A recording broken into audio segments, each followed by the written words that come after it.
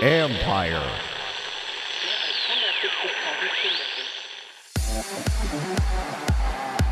This was a long time ago, but in those old rudimentary games like Tecmo Bowl, you could pick one of 4 plays. What if Tecmo was real life? Every package of 3 plays that the coaches send out, there's one that they really want everyone to vote. So when that play comes back, when the plays come back to the digital iPad, the coaches hit a button and say, this is my coach pick. And I'm going to reward you, fan. That's Julie Maringer, president of Your Call Football. They are revolutionizing play calling by letting the fans be the offensive coordinators. The future is now.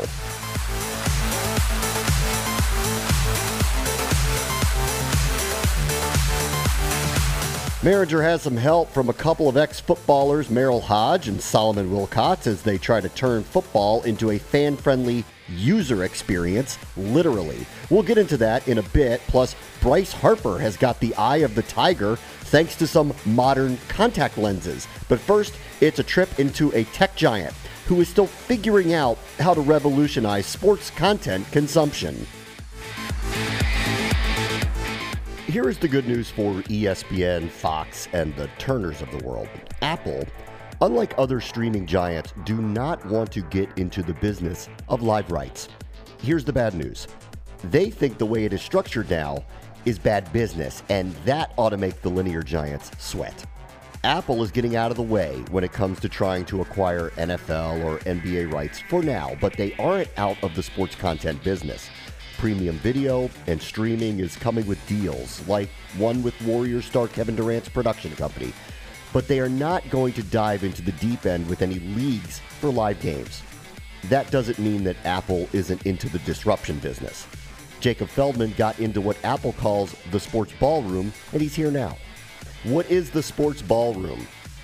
Sure. So it's a conference room on Apple's Cupertino campus. It's a normal-sized conference room. It's stuffed with about 12 different people, and their job there is to watch every single sporting event you can imagine. It's a whole sports bar stuffed into a conference room. It's got TVs and monitors and laptops, and what they're doing there is they're offering a page within their TV app on the Apple TV or on your phone, and it's going to show you what's on now, give you some scores, and then also if you're not in the app, they'll push you a notification when the teams you've selected are starting a game or in a close game, or if there's just an exciting moment in a sport that you might be interested in. So what is their theory about live rights? Because I read your piece in SI, and they're saying they're barely talking about the idea of jumping into that. Yeah, absolutely. I mean, their theory is that everyone's already doing it. Eddie Q there, who runs this division, is one of Tim Cook's many lieutenants. His philosophy, as he explains it, is that everything is available now. If there were things that weren't available, that maybe Apple will be interested in making them available. But because there's so much to watch, they don't want to add another option. They want to be the middleman to all those different options. To be sort of, a kind of modern TV guy and say, okay, you love, let's say, Michigan football, but they could be on 6 different channels over the course of the year. And so let us help you find them week to week and let you know when they're worth watching. How would the Michigan fan not know where their team is playing? Is that big of a problem? And maybe it's a bad example. Let's become a basketball fan, right? You could have games on CBS Sports Network. You could have games on 11 Sports. You could have games on Facebook. You could have games on ESPN. You could have games on Fox Sports 1, Fox Sports 2, Fox Sports. You could have games on NBCSN. You could have games on ESPN College Sports Extra. You could have games. I mean, there's probably 20, 25 channels. Clearly, though, Apple has a goal here. They wouldn't do this without some kind of goal. What is your sense of what they're trying to accomplish in the sports content space? Yeah, it's multifaceted. I think the most obvious example is that if, say, you open, the sports app of your choice, and there's a game you want to watch, but it's behind a paywall, whether that's ESPN Plus or whether that's a cable subscription like PlayStation Vue or YouTube TV. You can buy those on your iPhone, but Apple will take a 30% cut or 15% cut depending on the deal they've struck. So they'll take a percentage. So they're happy to sell you those other people's subscriptions, and in the long run, that's good business for them. So that's one. Two is I think that they want you to watch more sports on your phone. They want you to think of this device in your pocket as another screen that you can watch sports on in the grocery store, at work, at the mall. And the more you're watching sports on your phone, the better phone you're going to want. You know, they want to give you the big new screen, they want to give you the big new battery, the fast processor, all that stuff that Apple likes to pitch. And the more that you use your phone, they believe the better phone you'll want. So if they're not the ones that are going to go after the NFL rights or the NBA rights, who is it? Facebook? Who's your guess right now? Yeah, it's a fascinating question. I think for me, the best way to think about this is to look back in time and the way that sports rights have expanded and the way they've gotten more expensive over time has been new entrants in the market. You know, going back 25 years ago, it was Fox coming online and that pushing the NFL rights astronomically. It was DirecTV launching and saying, "Oh, we need Sunday tickets to start getting people. We're going to spend it now. It's up to billion more on that." So I think you have to look at the new entrants into the space. And so maybe it's Facebook, maybe it's Amazon a little bit. Amazon has been the most aggressive out of the Google, Facebook, Amazon, Netflix contingent. Amazon has been the most interested with Thursday Night Football and elsewhere. But to me, it's going to be somebody new. We've got these new companies like DAZN, DAZN, that's kind of coming on and messing around a little bit with boxing rights. But I would expect, whether it's a massive company like Turner saying, "Okay, we're going to move into digital with Bleacher Report, and we need to make a big splash," or whether it's a company we've never heard of saying, let's spend $1 billion on soccer rights and make it an unbelievable experience and get people to come. So I would expect that when it comes to live rights, it's going to be somebody new, and that these big companies at the moment are going to be kind of augmenting the experience more than owning it. Yeah, that's the most frightening part for the networks. They don't know who their competition is at this point. You can read more of Jacob Feldman's work at SI.com. Thank you, Jacob. Thank you. Up next, Julie Merringer from Your Call Football on the idea of giving you the play sheet. This is the Future Sport Podcast.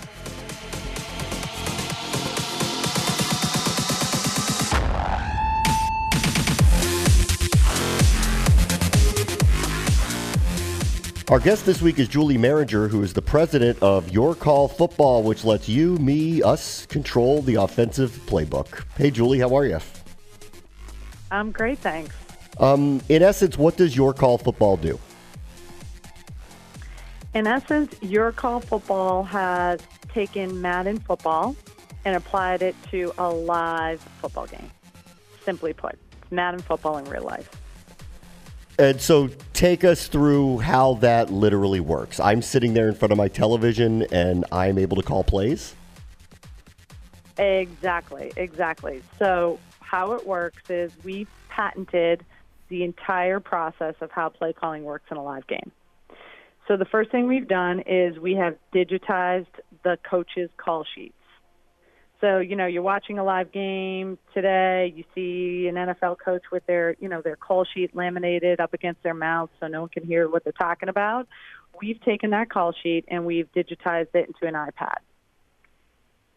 What we've also done with that call sheet is that we've had our YCF coaches package up 3 best plays per situation.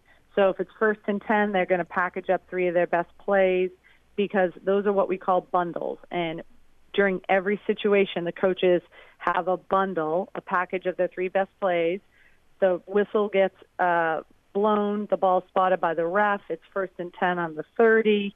And Merrill Hodge, who was one of our coaches this past year, he says, "Okay, I want bundle A5 because it has the 3 plays that I want for this situation." He touches it on his iPad. It goes up to Amazon. Comes down to you and I on our phone. We have 10 seconds to say, okay, given the personnel he has and where they are situationally, I'm going to go with draw right. So I'm going to pick that play. Everyone has 10 seconds no matter where you are. It goes back up to Amazon, comes back to the digital iPad. And Coach Hodge is like, okay, the fans want draw right. He QB communications that to the quarterback. They break the huddle. They go to the line of scrimmage. They snap the ball. They run the fan majority play. Huh. You can't call the You can't call the defensive play, right? That's as simple as it goes. Yeah. You cannot call defensive plays. We tested that, Bram, actually early on, and our fans were like, "It's kind of boring.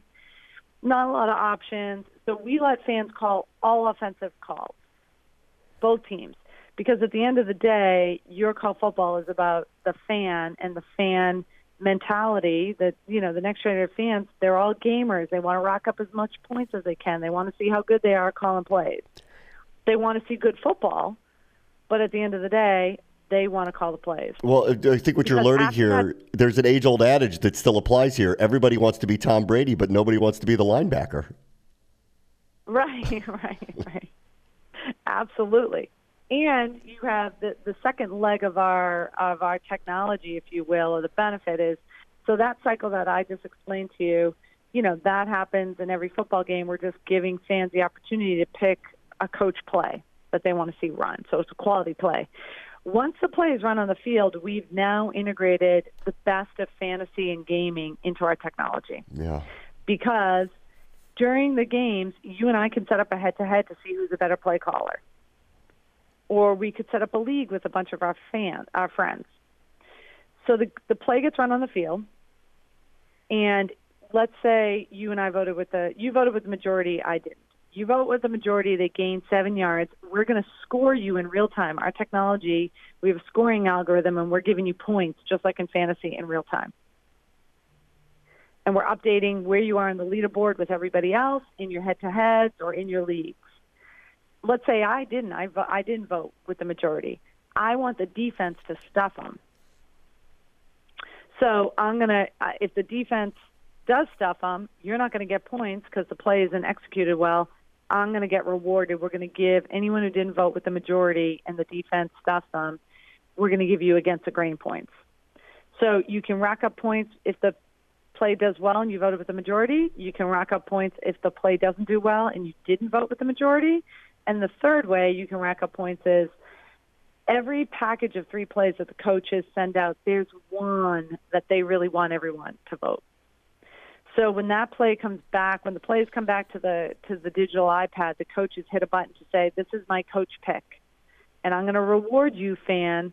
If you're thinking like me, you followed me, you know how I work, I'm going to give you points regardless if the play does good or bad. So 3 ways to rack up points. Majority, you vote with the majority, does well in the field. You don't vote with the majority, the defense stuffs them. You thought like a coach, you got the coach bonus. I can't imagine if you go to Sean McVay that he's into this idea, that he wants to give up his playbook and allow everybody to access it and see it and help him do his job. Well, at the end of the day, we're doing this right now in our own league to really showcase the future of technology, fans, and live events, right? And, we're not in a major, established league, if you will, because they're set in their ways, right? They have how they do things and how they want to operate. I mean, there's so much subterfuge. They're covering their mouths, and no one knows exactly what is on those play sheets that's fake or real. And in colleges, they're holding up weird signs and playing weird noises and doing all these things to try to fool the other team into believing that they're calling whatever they're calling. And the idea to me that they would then say, okay, Julie, here's our playbook. It sounds like you've got a lot of convincing to do with people like that. Yeah, well, our business model is not to go into NCAA football or NFL established. Our business model is to license the technology to college spring games or the Pro Bowl that is about like fan engagement. How do you get fans more involved? Because we believe this is the future of sports. It may be 5 years away. It's not imminent. But if you're an established sports property right now, like a football, right, the next generation fan is not going to the games. The next generation fan is playing esports and they're spending their money on like subscriptions to Netflix, right? They want content and they want entertainment the way they want to digest it, not the way a live sporting event is like, come to our game, spend a couple $100, sit back and, and scream, but you can't impact anything. So that's where we kind of say, you're absolutely right. No way this is happening right now. But down the line, think of the next generation fan. They are not going to those games right now. And that's where if live sports properties want to embrace the future and the technology, they have to start thinking about what is the next generation doing with technology? They're live streaming. They're cord cutters. They don't have a subscription to cable. They want to watch a sporting event. They go to a bar. And they're playing esports. Yeah. So that's kind of where we kind of see the future. You buying that? Yeah, I completely, like 100%. I mean, you see attendance going down already. I mean, that's already happening, and the price of admission is something that the leagues are going to have to deal with as well. But I'm listening to you, and I'm going, if I'm a team, I don't know that this happens in the NFL. To your point, and to just how competitive they are and how secretive they are about their proprietary information, which is their playbooks. But the idea of the inducement of if you show up to the game and you will have access to being part of the play calling, that feels like something that would be unique to the experience of attending as opposed to watching it on television. And remember, it doesn't have to be all the plays, right? I mean, because the biggest hurdle or barrier to entry for your call technology is delay, latency. Right. So if you're at the Rams game and I'm sitting at home watching it on TV, if I'm on basic cable like Verizon or Xfinity, I'm easily like 17 to 23, 25 seconds behind you. Right. So the way this works in live sports right now, and that's why it wouldn't have to be everything, is it would be during a commercial, TV timeout, right, an injury timeout, where you could give fans the opportunity probably 24 times in a 2 to 3 hour live sporting event, the opportunity to impact a game. So I wonder, because we have two new football leagues here, professional football leagues. One has already started, and the XFL is coming. I'm going to talk to you about the XFL because you're working directly with them, but I'll talk about them in a moment because they haven't started yet. Is your idea that a league could, if they were more open to technologies like this, literally compete with the NFL? I don't think there is a matter of competing with the NFL because they're not going head-to-head in the same time frame. They're spring versus fall. I think if these new leagues want to embrace quality football, but also the next generation tech-savvy fan, that they have to embrace a technology like ours. How did this idea come to be? So this idea is a long time in the making. George Colony is the CEO and chairman of Forrester Research, FORR, on the NASDAQ. It's a high-tech research company here in Cambridge, Mass. And he wrote a 2-page memo with the title Fans Call the Plays over almost 20 years ago, early 2000s. Yeah. And he kind of stuffed it in his desk drawer. And 6 years ago, I used to work for him. And 6 years ago, I was spending time with my family and rode off into the sunset. And he called me up and said, "Hey, I have this idea." And he said, "I'll give you 6 months, short amount of money. Can you tell me if it's possible? Has anyone done it? Could it be patentable? Could it work?" And 6 years later, we have 4 patents. We've run 2 successful series to showcase our tech and how innovative it is and how it engages fans, and it's been fantastic. It's funny. I'm old enough. The video games I played are so rudimentary compared to what they are now. But I played Tecmo Bowl, and they only had 4 plays, and that's what you got to choose from was 4 plays. And I'm like listening to this going, I'm having some kind of deja vu flashback to when I was calling plays in a football game, and that's all they allowed me to do. So our last series we just finished up, we pretty much got in a 2-hour, so we do 12-minute quarters, pretty much all our NFL rules. We don't do kickoffs, no blitzing, but we do 12-minute quarters. We get our games in within 2 hours, which is kind of the appetite for speed and in the audience for how long they want to sit and watch something. And we get off close to almost 95 to 100 offensive plays during that time.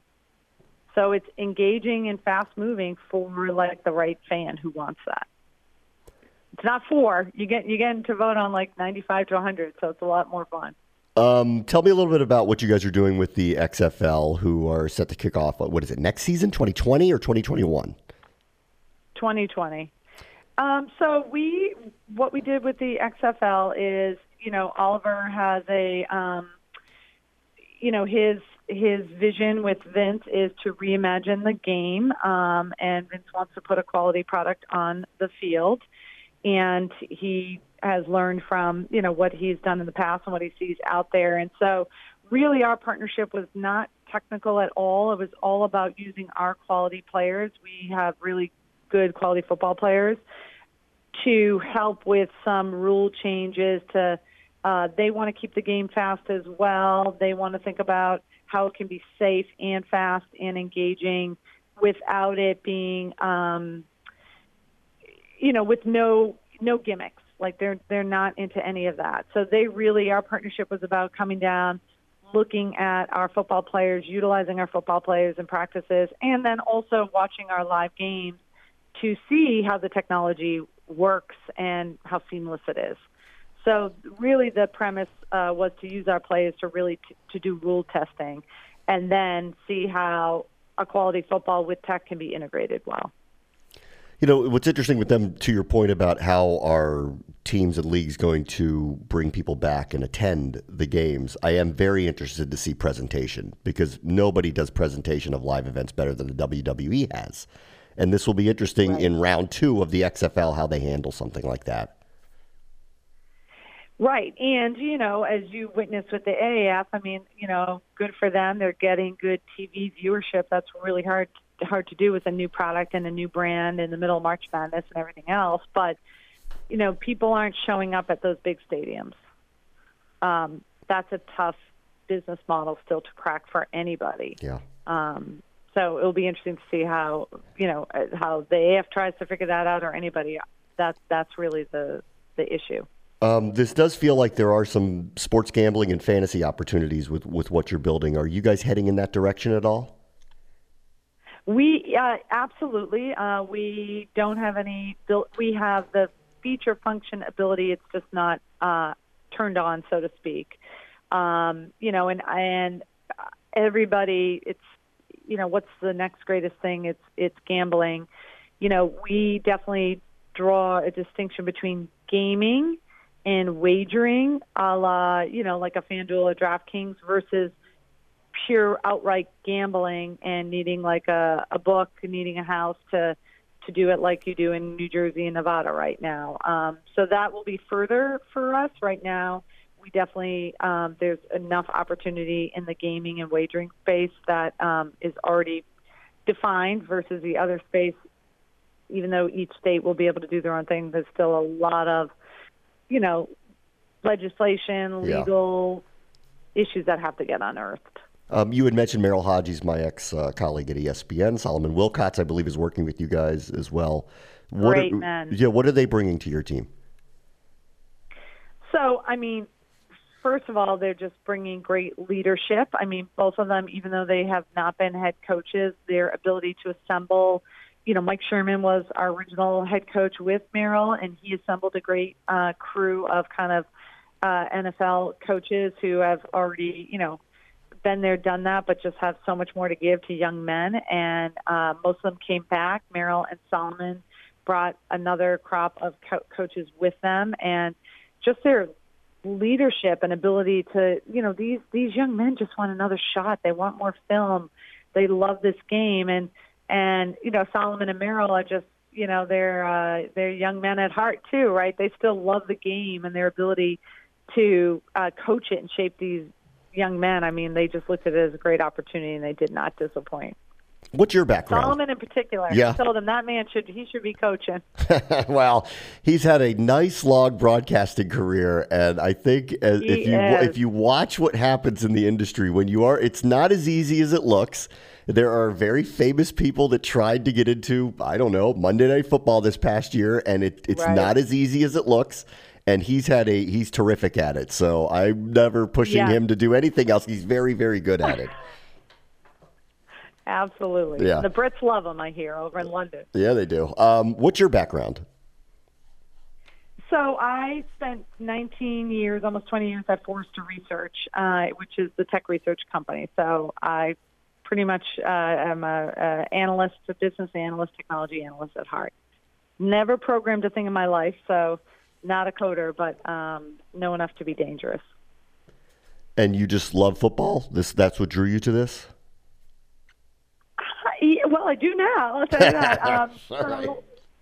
You know what it is, Graham? I tell people this. I know it sounds hokey, but I say it all the time. I say the world needs dreamers and doers, and George is a dreamer. Like, he had this idea. He had the idea for his company, Forrester Research, 30-plus years ago.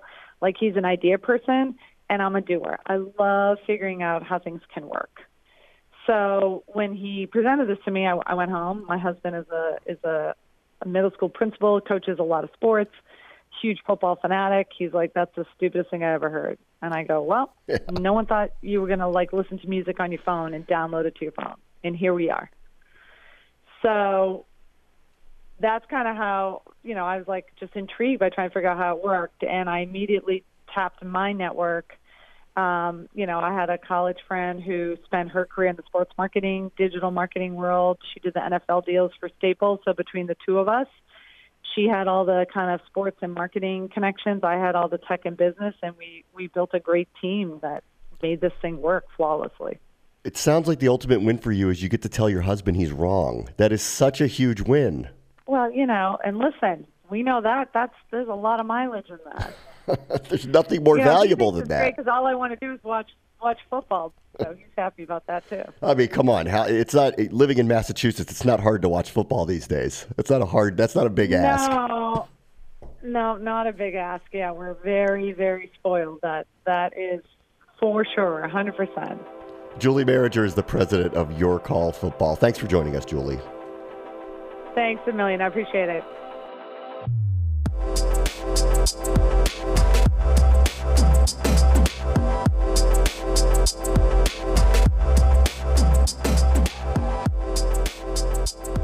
Here's an interesting question. If the Nationals only knew that Bryce Harper needed a trip to the optometrist of the future to reach his true potential, would they have then matched what the Phillies gave him this past offseason? A little tech can go a long way to prove an investment is wise. And it's early, but what is clear is Bryce is seeing the ball. Tom Shad from USA Today joins us now. Hey, Tom, how are you? Hey, not bad, Brian. What's going on? He's wearing new contact lenses. What are they? So it's kind of an interesting new technology. They have these transition glasses, and they've had those for a while that, change and kind of darken when they're exposed to sunlight. And they've basically invented that, but for contact lenses. And so Bryce Harper has kind of done this partnership with the company that makes them, and he's been wearing them through spring training and so far into the season. And he says it's making a difference. It's kind of difficult to tell exactly if that's been what's been contributing to his start here, but he said that they've been helping, and they help with natural light during the day, but then also kind of dealing with stadium lights and stuff at night. So it's kind of an interesting little product there. Was his eyesight an actual issue in the previous year? No, I don't think his eyesight has been an issue. I mean, he's had issues off and on with contacts. I mean, there was an instance last season where he actually took an at-bat just in regular old glasses because he couldn't get his contacts in. The real issue was when he first joined the Nationals in, I guess it was 2010, 2011. He went and saw their team optometrist. He said that he had seen, an optometrist at the mall and stuff before and had been fitted with contacts. But when he saw the team optometrist, they said, holy cow, you are basically blind. And he said that was where there was a big difference, getting fitted with contacts there. But more recently, I think it's a matter of comfort, and then obviously just the new technology adding in this year. So explain a little bit more. Do these kind of turn into contact lens sunglasses? Like, how do they work? So they're not quite sunglasses, and he said that he's still wearing sunglasses like he normally would. Basically, it's just like a little bit more added protection, I guess, and it's supposed to just help your eye kind of adjust to light a little bit better. So you still need to wear sunglasses, but you just might squint a little bit less, I guess. You'll be able to pick up things a little bit better, under bright lights. And it happens relatively quickly. So, you transition, the lenses will transition if you go outside, basically in about a minute is what Bryce said. And so there is kind of a physical effect where, he has blue eyes and his eyes will turn kind of brown or gray, he said, which is kind of, he described it as trippy. And so there's a physical effect there, but in terms of, a replacement for sunglasses, it's not quite that. It's just kind of a little extra added protection, a little extra added clarity there under the light. Listen, guys like that can get all of the latest technology. Do you get the sense that something like that is going to replace the contact shelf at CVS or Walgreens? I don't know. This is kind of like pioneering technology, and this is the only kind of brand that had tried to do this. So I don't know if it's going to take over necessarily. I think if you're Bryce Harper, and you want to get, he said, look, in every aspect of what I do, I want to get the best stuff.